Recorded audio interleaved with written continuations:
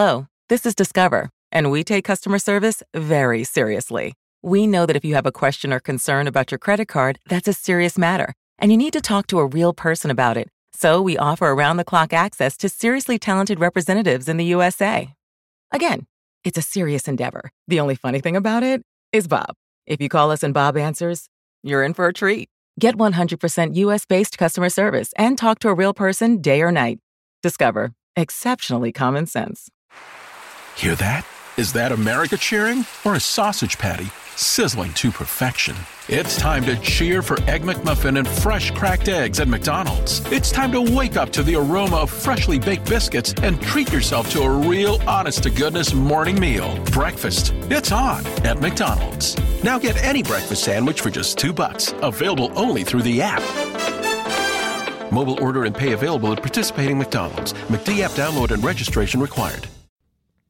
If you found $100 on the street, would you pick it up or just keep walking? Of course you'd take the money. So why do you keep picking winners and not betting on them? That's why you should go to MyBookie. Fast, easy, and they pay when you win. What does Mr. X always say? Winning is nice, getting paid even nicer. Let's face it, where you're betting online is just as important as who you're betting on. Listen, I wouldn't put my name attached to these guys if they weren't good and if people didn't get paid. Do the smart thing and get with MyBookie. Have an account there just in case. You probably already have an account somewhere else. That's fine. Who doesn't have multiple accounts? Have an account with MyBookie. Take advantage of their bonuses. Check out all the other things you can do with MyBookie, all the other ways you can bet and the other games they have there, and have fun with it, okay? Did you know you can bet on games after kickoff? Yes, you can. Who doesn't want to fire in a second-half bet to make up for your stupid idea on the first half? If you're the kind of guy that likes to bet a little, win a lot, try parlays. If all your picks come through, multiply your winnings. It's that simple. Well, it's not that simple, but still. Fire in some parlays, man. It's football season. Have fun. Join now, and MyBookie will double your first deposit. That's right, double your first deposit. Use promo code ZABE, Charlie, Zulu, Alpha, Bravo, Echo, to activate the offer. That's promo code ZABE. Go to mybookie.ag today. You play, you win, you do get paid. Today on the CzabeCast, former CBS game analyst and Notre Dame quarterback Steve Berline talks college football, the Kyler Murray experiment, and his Andrew Luck tweet that shook up the internet. Happy birthday, ESPN, the Dan and Keith legacy, and ESPN, the body issue. Am I a weirdo for being fascinated by it? Your bonus 40 minutes of gloriously uncensored me is locked and loaded, so buckle up and let's go. Here we go.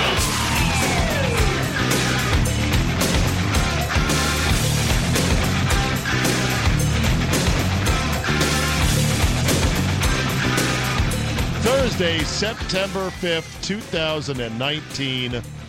Thank you for downloading and welcome to the NFL 2019. Tonight, Packers, Bears, 100th anniversary season of the National Football League. It is glorious.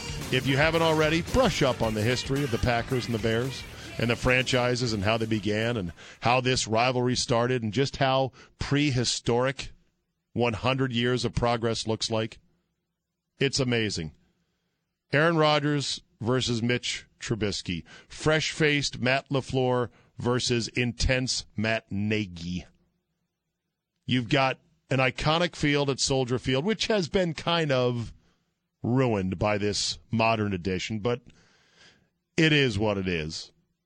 And you got two franchises that are in very close proximity whose fan bases clash and rub against each other in the, 90-some-odd miles? Well, Milwaukee is closer. You got to go all the way up to Green Bay. That's another 2 hours. It's close enough. Can't beat this on a Thursday night to open the 2019 season. Bears -3. My official take is I got the Bears minus. I'm sorry. I know. What do you want me to do? Pick the Packers? Hey, I thought you were like a Packer fan now, sort of, because you're doing this new show. Well, yeah, I am a Packer fan, and of course I'll be rooting my ass off for them. We're going to be hosting a VIP party here in the iHeart Megaplex. But that said, my realistic brain says it's a tough spot. Tough spot to win. Laying only 3? I'll do it. Okay, let's get right into it. Some of the stories from Wednesday into Thursday. Tuesday night, the Nationals came back against the Mets in unbelievable fashion. 7 runs in the 9th inning for the Nats to win it in the 9th after losing a 5-run lead. They give up 6, blow a 5-run lead, then score 7 to win the game. That is either the most exciting, amazing, thrilling baseball ever, or it is completely craptastic, horrible baseball. I'll let you choose which one's which. It really wasn't a rally spurred by a lot of errors. Just pitchers couldn't get guys out. And, of course, home runs keep flying out of the park. Pete Alonso, the polar bear, his 45th home run of the year. Major League leading. Guy's good, but it has been the summer of home runs. And then, of course, the Nats and the Mets turn around. They play a day game on Getaway Day on Wednesday on YouTube. Now, I'm not against YouTube. I'm on it a lot, watching stupid camera reviews. And I like the creativity. Someday, maybe I'll have my own YouTube channel. I mean, I've technically got a YouTube account and a quote channel, but it's none of my original content, basically. So I like YouTube. I just don't know if I like my sports on YouTube. I know a number of you have cut the cord and you get YouTube Premium or YouTube Streaming or YouTube Red or YouTube Sports, whatever the brand is or whatever the category is that gives you live sports. That's great, but I don't know. I don't know if it's for me. ESPN The Body Issue is out, and I couldn't stop looking at it today because it just fascinates me. They had a soccer player whose name I've already forgotten, who was not one of the 3 or 4 marketed stars during the World Cup run. She looks quite lovely and athletic with a nice front court, which many soccer players don't have. Not that there's a big deal with that, big problem with that, but okay. Christian Yelich, NL MVP, Brewer, is in there. He's 6'4", 195, tall. Lean, athletic drink of water, that guy.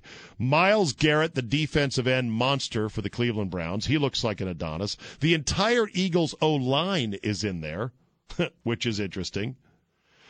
You've got Nancy Lieberman, former WNBA player. Well, actually, not really WNBA player. She was a very good women's basketball player that got limited tryouts on men's teams back when she came out of college. She was one of the first women who had enough handle, enough sass, enough quickness to hang with the men when she was younger. Well, she's 61 now, and she did play in the WNBA at a very old age. She's like the oldest player to play in the W. Maybe she was in her 50s. She's 61 now. Unbelievable body at 61. She has a 6-pack set of abs that, like, you must be taking growth hormone. She also has 61-year-old skin, which is weird on a body that looks like a 22-year-old. But, again, this is why the body issue fascinates me. And I love the creativity of the shots. And I love the fact that a lot of big-name athletes go ahead and go for it. They realize, hey, this takes a bit of guts to do this. Oh, yeah, Brooks Koepka, golfer, I guess, is in there. He looks good. He looks athletic. No wonder why he starved himself during the early part of the PGA Tour schedule, was not making any real headway, was not really in any – I think he was making cuts, but he wasn't contending. And then right before the Masters, it came out like, yeah, he was on this special diet for the body issue to get all ripped and lean and cut. And we're like, you idiot. Then he goes out and almost wins the Masters. Then he goes out and crushes the field in the PGA. Then he goes out and almost kind of hangs in there, maybe sort of almost wins the British Open. Oh, and then the U.S. Open. I'm sorry, U.S. Open was next, and he was right there, had a chance, final couple holes, doesn't quite get it done. Had a hell of a year. Naked body issue. Tastefully done, though. No junk shots. I can't stop looking at it. It's fascinating to me. Antonio Brown's unhappy with the Raiders. Still, yeah. The fines keep piling up for him. And, you know, he missed a walkthrough, a walk around, and he got this letter from Mike Mayock, and he put it on Instagram and complained about it with some gibberish about the devil is a lie, and now y'all are going to have to pay, and now we know. And it's like, Jesus, what is wrong with you, man? Raiders are going to nickel and dime him, though. They're going to say, look, we're playing it by the book. We'll see if it's calms down during the season or gets worse. I'm going to put a nice stack of chips on gets worse. I mentioned ESPN turned 40 years old this week. The Ringer and Brian Curtis did a long piece about Dan Patrick and Keith Olbermann, the two anchors of The Big Show. And they talk about the impact of that show and those two personalities on ESPN during its formative years and what the show meant and how it was. According to Van Pelt, who currently does the best version of SportsCenter there is, at least in this day and age, Van Pelt said that they were doing a show that kind of mocked a highlight show while doing a highlight show very well. I'm not so sure I felt like they were ever mocking it. But as Brian Curtis says, Patrick and Olbermann took a low art form doing highlights, wrested it away from the howling champ kinds of local news, and injected into it quotes from Ralph Waldo Emerson, Monty Python, Johnny Most, and others.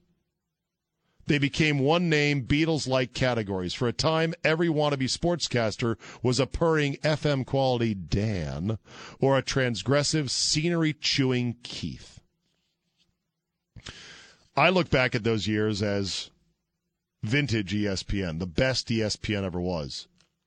And when I look back and see the clips, the first thing I am is horrified at the low quality of standard definition and the unfortunate 4:3 aspect ratio. But once I get over that, the warm, nostalgic feelings wash over me and I say, man, that was when ESPN was something.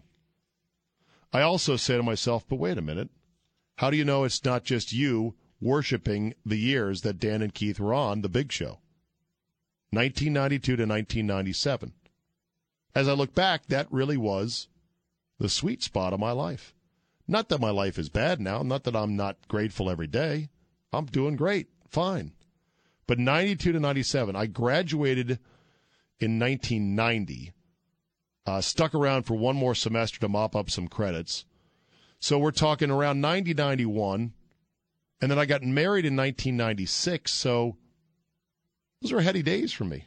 And ESPN was a constant in my life, as it was for any sports fan. You had to watch SportsCenter, because if you missed SportsCenter, guess what? You were out of luck.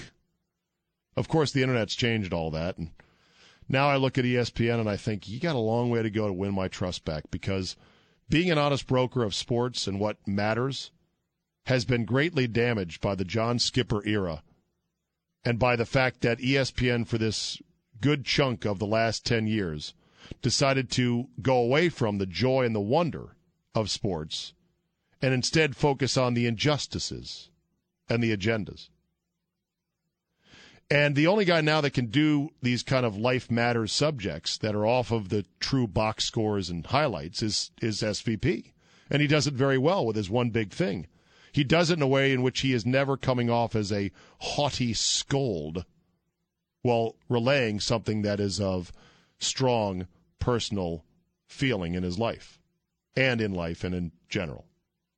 And even now that ESPN has become more non-political, all of their issues, all their decisions sometimes come with suspicion, like the pushing of the NBA as their house league because they're so invested monetarily in it is a bit much for many of us to take. I got nothing against the NBA, but they shove it down our throats.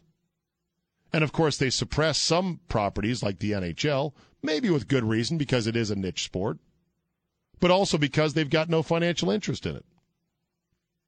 ESPN also does a lot of chasing of clickbait TV with all their yelling shows, and they promote a lot of nonsense, which still hurts their credibility. But they've got good SportsCenter anchors like John Anderson that do a good job, and I enjoy watching the product now, again, after kind of a long while in which I said, I can't. I won't. If you found $100 on the street, would you pick it up or just keep walking? Of course you'd take the money. So why do you keep picking winners and not betting on them? That's why you should go to MyBookie. Fast, easy, and they pay when you win. What does Mr. X always say? Winning is nice, getting paid even nicer. Let's face it, where you're betting online is just as important as who you're betting on. Listen, I wouldn't put my name attached to these guys if they weren't good and if people didn't get paid. Do the smart thing and get with MyBookie. Have an account there just in case. You probably already have an account somewhere else. That's fine. Who doesn't have multiple accounts? Have an account with MyBookie. Take advantage of their bonuses. Check out all the other things you can do with MyBookie, all the other ways you can bet and the other games they have there, and have fun with it, okay? Did you know you can bet on games after kickoff? Yes, you can. Who doesn't want to fire in a second half bet to make up for your stupid idea on the first half? If you're the kind of guy that likes to bet a little, win a lot, try parlays. If all your picks come through, multiply your winnings. It's that simple. Well, it's not that simple, but still. Fire in some parlays, man. It's football season. Have fun. Join now, and MyBookie will double your first deposit. That's right, double your first deposit. Use promo code ZABE, Charlie, Zulu, Alpha, Bravo, Echo, to activate the offer. That's promo code ZABE. Go to mybookie.ag today. You play, you win, you do get paid. All right, Steve Berline was kind enough to give us about 25 minutes, and I brought on a special guest for Mr. Berline to tell a genuine story from a Notre Dame football game that, shocker, turned out to be true. Well, look, I'm going to start out by bringing on a very special guest who you don't know, Steve Berline. He is a radio colleague of mine, Kevin Brandt, KB, here in Milwaukee, who heard that I was going to interview you today, and he comes up to me and he's like, who's got Steve Berline stories? This guy does. Right, KB? Oh, this guy does? Yeah, this guy does. You've been I actually do have a Steve Berline story. First of all, KB's a random Steve Berline story. KB's been a Notre Dame fan his whole life, right? My grandfather played for Newt Rockne. My dad played baseball there. So, I've got a long history. Okay, here we go. So I tell Zabe, it was going back, it's got to be 12, 13 years ago, maybe even farther. Notre Dame's playing UCLA at home.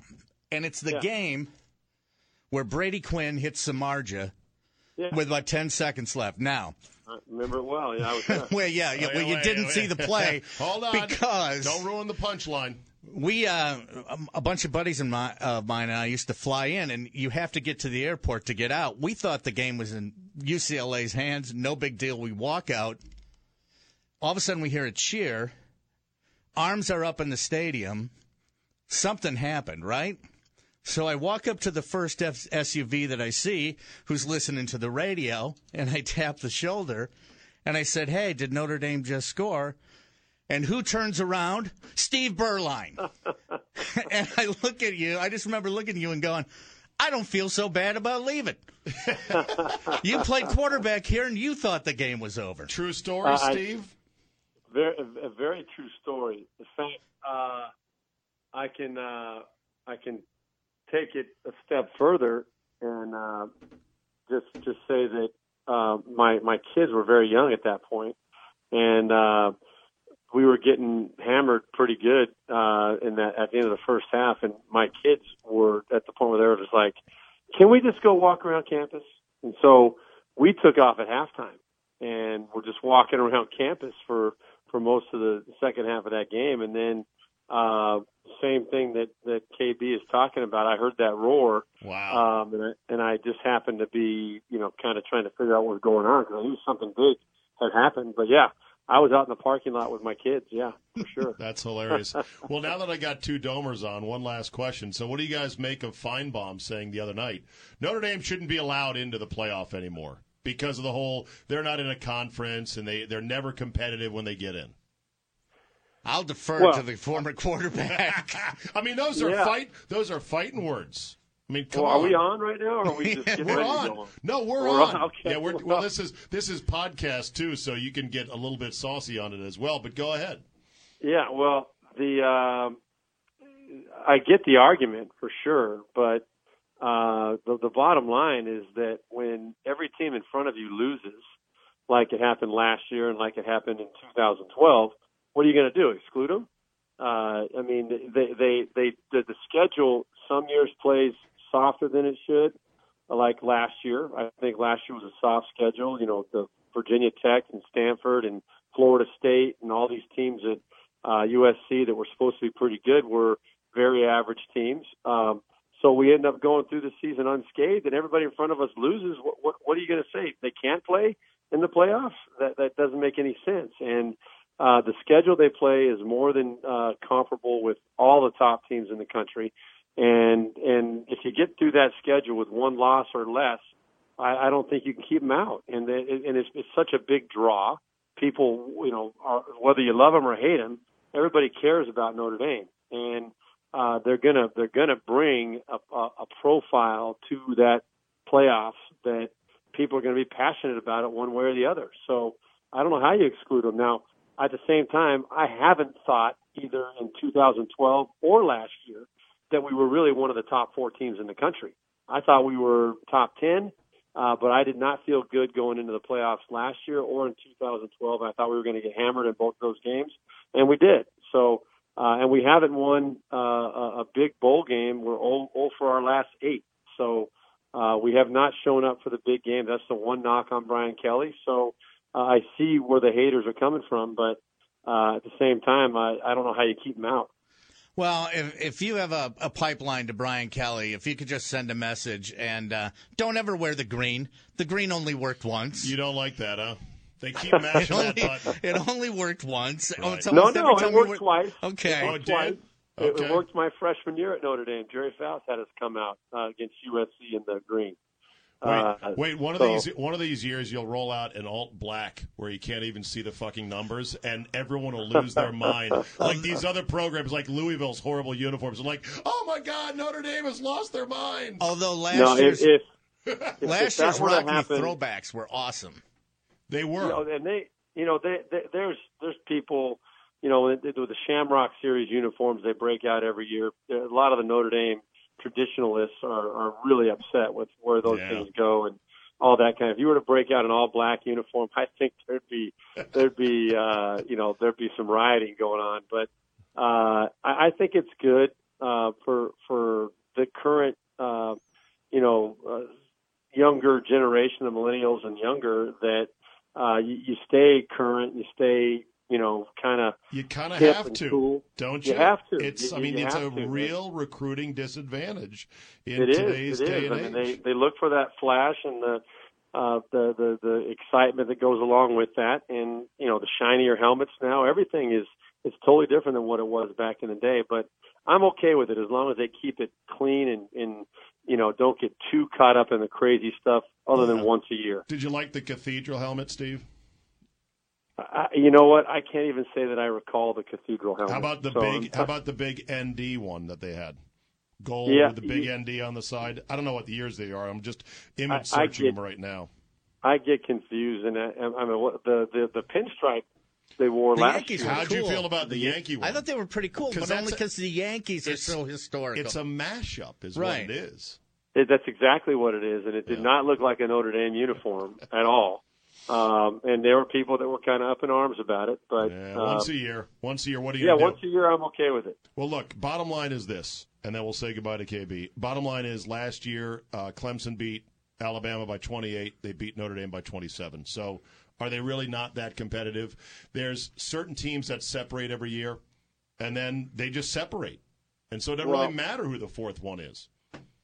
Well, I agree with that to an extent, although I do think, even despite what happened in the bowl games, I do believe that at the end of the year, Georgia and Michigan and Ohio State were probably better teams than Notre Dame. Yeah, probably, but you don't know. I think it's hard to know, Steve. But what I can tell you is this, and I do know this, Steve, and that is that I know for a fact. And this gets Notre Dame people mad because it's kind of like my Andrew Luck comment, that I made a few weeks ago on Twitter that got all the attention. But Dabo Swinney was not worried about Notre Dame. He knew that they could line up and beat Notre Dame because Notre Dame wasn't a top 4 team in the country. They were preparing the whole month of December for Alabama, and they were ready to go and use that stuff if they needed it in that Notre Dame game. But Dabo said, we're going to keep it basic. We're going to wear them down. We're deeper than they are. We're going to just keep it as basic as we can and not show as much as we can. And they beat Notre Dame handily. And then they went into Alabama and they said, okay, now we're going to let it all hang out. And so they were preparing for Alabama for a month. And Nick Saban had no idea what was coming at him. I still think if those two teams played 10 times, I think at most Clemson will win 6. I think it would be more of a 50-50 split. You give Nick Saban a couple weeks to get back at Dabo Swinney, I guarantee you the results will be different. So you think Dabo caught Nick off guard? I do. I think that he had the luxury of being able to prepare for Alabama the whole month of December. And I think that they used that to their advantage and ended up throwing a bunch of stuff out there that Nick Saban had never seen before. Right, and showed none of it against Notre Dame because no. How else can you explain guys running open like they were against Alabama? It shocked everybody. The formations and the personnel groups were things that Alabama had not prepared for, and because they hadn't seen it. And so you give credit to Dabo and his staff for being able to pull that off. But I think that the luxury they had was that they knew they were physically just better than Notre Dame. Well, all I know is that the Dodgers are running away with the NL West, and I saw a sign at Dodger Stadium that said, "We want Clemson." So that's all you need to know. Well, I'm a huge diehard Dodger fan, and I'm praying that this is our year. The last couple of years have been tough, ending the way they did, and end of the year right now. Kershaw has been struggling the last couple of starts. I think it could be another good wake-up call for our guys. They lost 3 in a row last week. So, we don't want to lose the momentum, but at the same time, I think a little stumble late in the year sometimes can wake you up. So I'm hoping that's the case. All right, KB, next time you bump into Joe Theismann at a tailgate, let us know. Otherwise, we'll let you go. All right, thanks. All right, nice thanks. talking to you, Steve. All right, there you go. All right, take care. All right, Steve, let's turn you and I to the NFL. And to me, the best story going for this year, in my opinion, is the Kyler Murray experiment in Arizona. What is your early thought, having not, they've kept it under wraps. Kingsbury's kept it under wraps. What's your early thought as to how it may go? Well, so I was not a believer that Kyler Murray should be the first pick in the draft. I thought there were too many questions around his height and how that was going to translate at this level, and his skill set. And there's no doubt that he's an incredible athlete and that he can throw the football and make most, if not all, of the throws.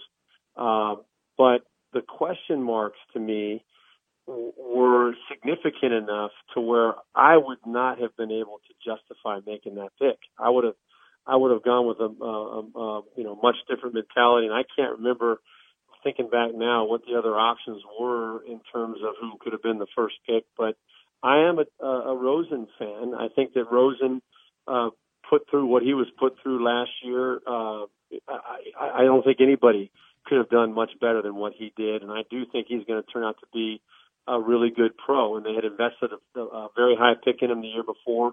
So I think it was a gamble that they didn't need to take. Having said that, I hope the kid ends up having a great career. I like him. I think he's a special, unique talent. I just am not convinced that it can translate over time consistently, that he can produce the way that a first pick in the draft needs to produce. And then in Baltimore, we'll have Lamar Jackson for the whole season, or as long as he lasts. Some are saying it's going to be echoes of RG3. Others are saying, no, this time it'll be different. What's your feel there? Well, I think that Lamar Jackson is a guy that I would expect him to take a little bit of a jump this year in terms of what they asked him to do throwing the football and showing that he's going to be able to evolve and develop and mature as a passer.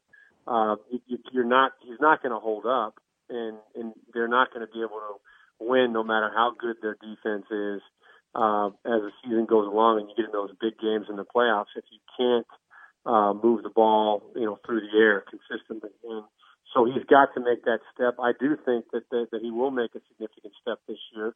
I think he wants to prove everybody wrong. I think he has a lot of examples of guys he can draw on that have had success as a rookie, and then for whatever the reason, RG3, who's now his backup, or Colin Kaepernick, these guys that had success their first year playing, and then all of a sudden I think they kind of got comfortable and started feeling like they had arrived, and all of a sudden the next year teams are better prepared for them. They hit them right in the mouth, and they can't ever recover from that. I think Lamar Jackson will have people in his ear telling him, you cannot allow this to happen to you. You can't get comfortable. You got to go out and prove yourself every single week and show that you're going to make that progress. And hopefully it'll be a great story as it goes along. And then in the NFC East, we've got Daniel Jones in New York, who had a great-looking preseason for what it's worth. And you had Dwayne Haskins with the Redskins, who played a fair amount, didn't look as good, and is not going to start the season. Neither is Jones, but it seems like Jones might be more ready to get in there. Do you believe, Steve, you can ruin a quarterback if you throw him to the Wolves and just start him? Because a number of my Redskin fans are saying, what do we got to lose by starting Haskins week 1?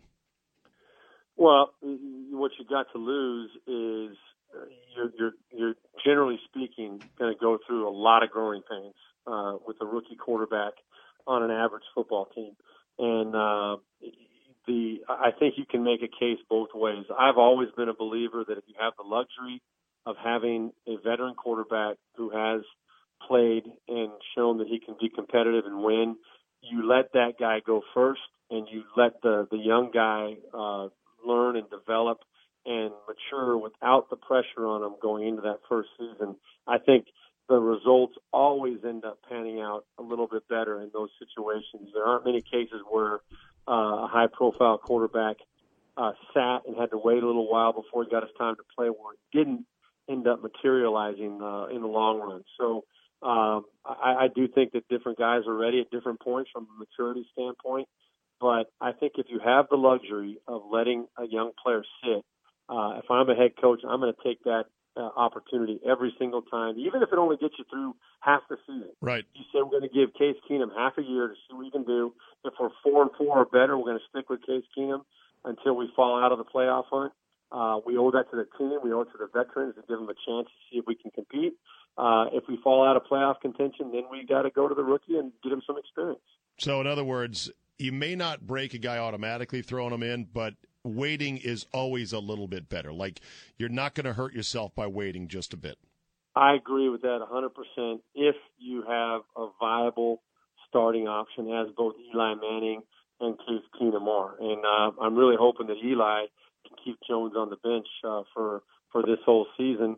And I think the Giants will be better because of that, if that is the case. That means they're having a good year with Eli, and it means that Jones is not going to be thrown out there and forced to develop at that rate that I think a lot of teams would rather have him be able to come along a little bit more slowly. Yeah. Finally, do you regret the Luck tweet? I don't even remember the specifics. I remember seeing it, and I said, that's a fair comment. That's a fair criticism. But, on Twitter, any fair criticism that may run counter to the prevailing mob gets savaged. So what is your aftermath thought about how that all went down? Well, I don't regret it at all. I think I'm 100% right with what I was saying. The people that were attacking me, and it got pretty brutal, but I thank goodness I have a thick skin, and I've had people telling me I suck for a lot of years anyway, so it doesn't matter. It doesn't hurt me. I'm not an overly active Twitter guy, and so what I do is sometimes I let my emotions get involved, and I respond to some of these people, and really I shouldn't even give them the satisfaction of responding. Sure. But the bottom line is the people that were jumping on my case were people that were not getting my point. My point was not that Andrew Luck, shouldn't retire right now if he doesn't feel like he wants to play anymore. My point was, if he wants to retire after the previous season or retire after the next season. You can't retire timing-wise right before the season starts and put your organization through all the chaos and the distractions that they've had to go through the last few weeks. Because of this, I think you have to step back and say, number one, he came out and admitted that he'd only been thinking about it for 10 days. He said, last 10 days I've been thinking about it, and I think at that point you say, Coach, put me on injury reserve. Let me get away for a little bit, a month. I'm going to be out for 2 months. My foot isn't ready yet, my leg, my head's messed up. I'm thinking about retiring. I don't want to go public with it yet. Let me just get away for a month and see where I feel in 30 days, see how I feel. And then you get into the season, and if Jacoby Brissett is playing well and things are going fine, it's not as big of a deal. And the organization, I think, is not thrown into the chaos that it's thrown into, where now they have to negotiate a new contract for Jacoby Brissett. They got to try to boost his confidence and make everybody believe that they believe in him as a starting quarterback. It's just a distraction that I think could have been avoided by Andrew Luck stepping back and just saying, hey, wait a minute. What's the best way to handle this for the team? and for the organization. I'm going to be. He broke my heart. I mean, I was emotional because I had a man crush. I always have had a man crush on Andrew Luck. As a quarterback and as a person, I'm just like, this dude is the prototype, and I love watching him play. And I knew he was going to come back this year and have a great year and give him a chance to go to the Super Bowl. And then he announces right before the beginning of the season that he's retiring. I was like, you can't do that to people, and you can't do it to your organization. Yeah, and I think it could have been handled better. I agree in that, and I made this point on my radio shows. I said quarterback is a position of responsibility. So many lives depend upon you. It's not like any other position.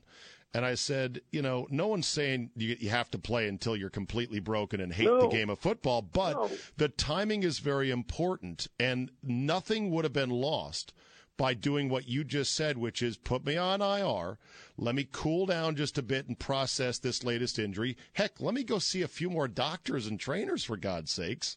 Right. And then we'll evaluate the rapidity of his exit from the game of football was stunning. And let's talk about this. The injury that he has right now, no one was considering it a career-threatening injury. It was a frustrating rehab that he's going through, and it wasn't progressing. There may be more that comes out about it down the road. Who knows? But everybody from what I've heard has said it's basically a high ankle sprain.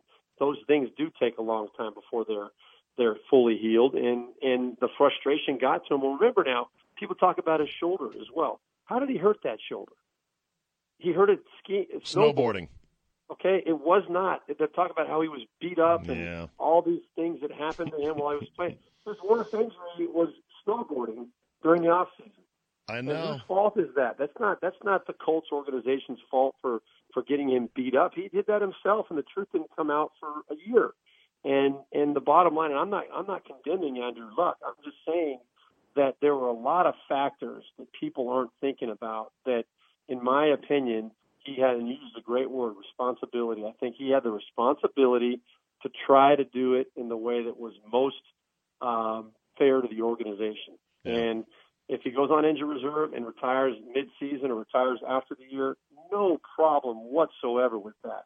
I just think you can't announce it going into the season, right before or right after your third preseason game. I don't think it's fair to the team. All right, exit question, 60 seconds or less. This is your first fall, not on TV for CBS. You did it for 15 years. It was tough to see the Turk come, although this is the way the business works. What are you doing now, and what do you want to do? Well, it was Crusher, and I really am severely depressed and disappointed about it. I really believe that I'm meant to be a television commentator in the NFL, and for whatever reason, CBS didn't feel that way. I'm grateful for the years I had with them. I'm still doing my Monday NFL QB show with them during the season with Rich Gannon and Trent Green and Adam Shine. So looking forward to that. But I'm looking for opportunities and trying to find other ways to remain relevant in the game, and hopefully I'll get a chance to call games again, because that's what I love doing. Well, good. I enjoyed the conversation, so hopefully we can do it again. And I know you'll land on your feet. Steve, thanks for your time as always. You got it, Dave. Take care.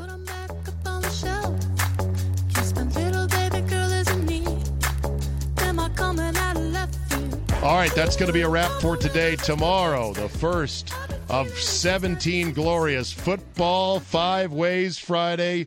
We are going to have a great time. You Are Looking Live, Mr. X, Charged with Fantasy, college football, and a fifth segment I'm just going to leave under wraps for right now. We're up to 23 people saying, buy the van. Thank you for your support of the podcast and subscribing to Premium. I do appreciate it. We're going to get there. Only 77 more to go. As far as the yearly subscription, my man, Chris Broussard, the ninja of the internet and of podcasting, is still working on a few kinks. I've got to talk to him tonight to try to sort that out. So just bear with me on that. When we do make that yearly offering, we're going to refund or prorate any current subscriptions made through the Libsyn app and with your credit card. So don't worry about that. We will get to it. All right. Enjoy Packers-Bears tonight. Enjoy Lord Football's return. Thank you for listening, and we will see you next time.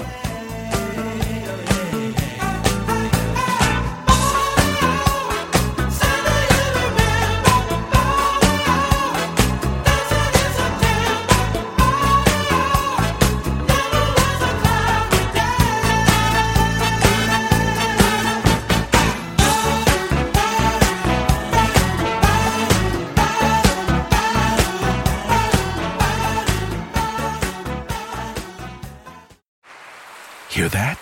Is that America cheering or a sausage patty sizzling to perfection?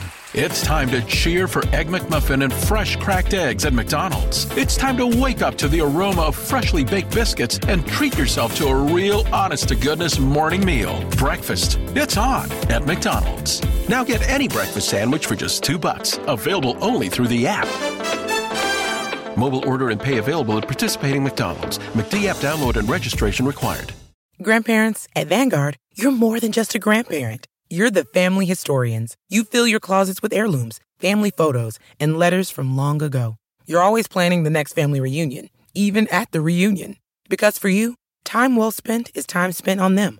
At Vanguard, you're more than just an investor. You're an owner.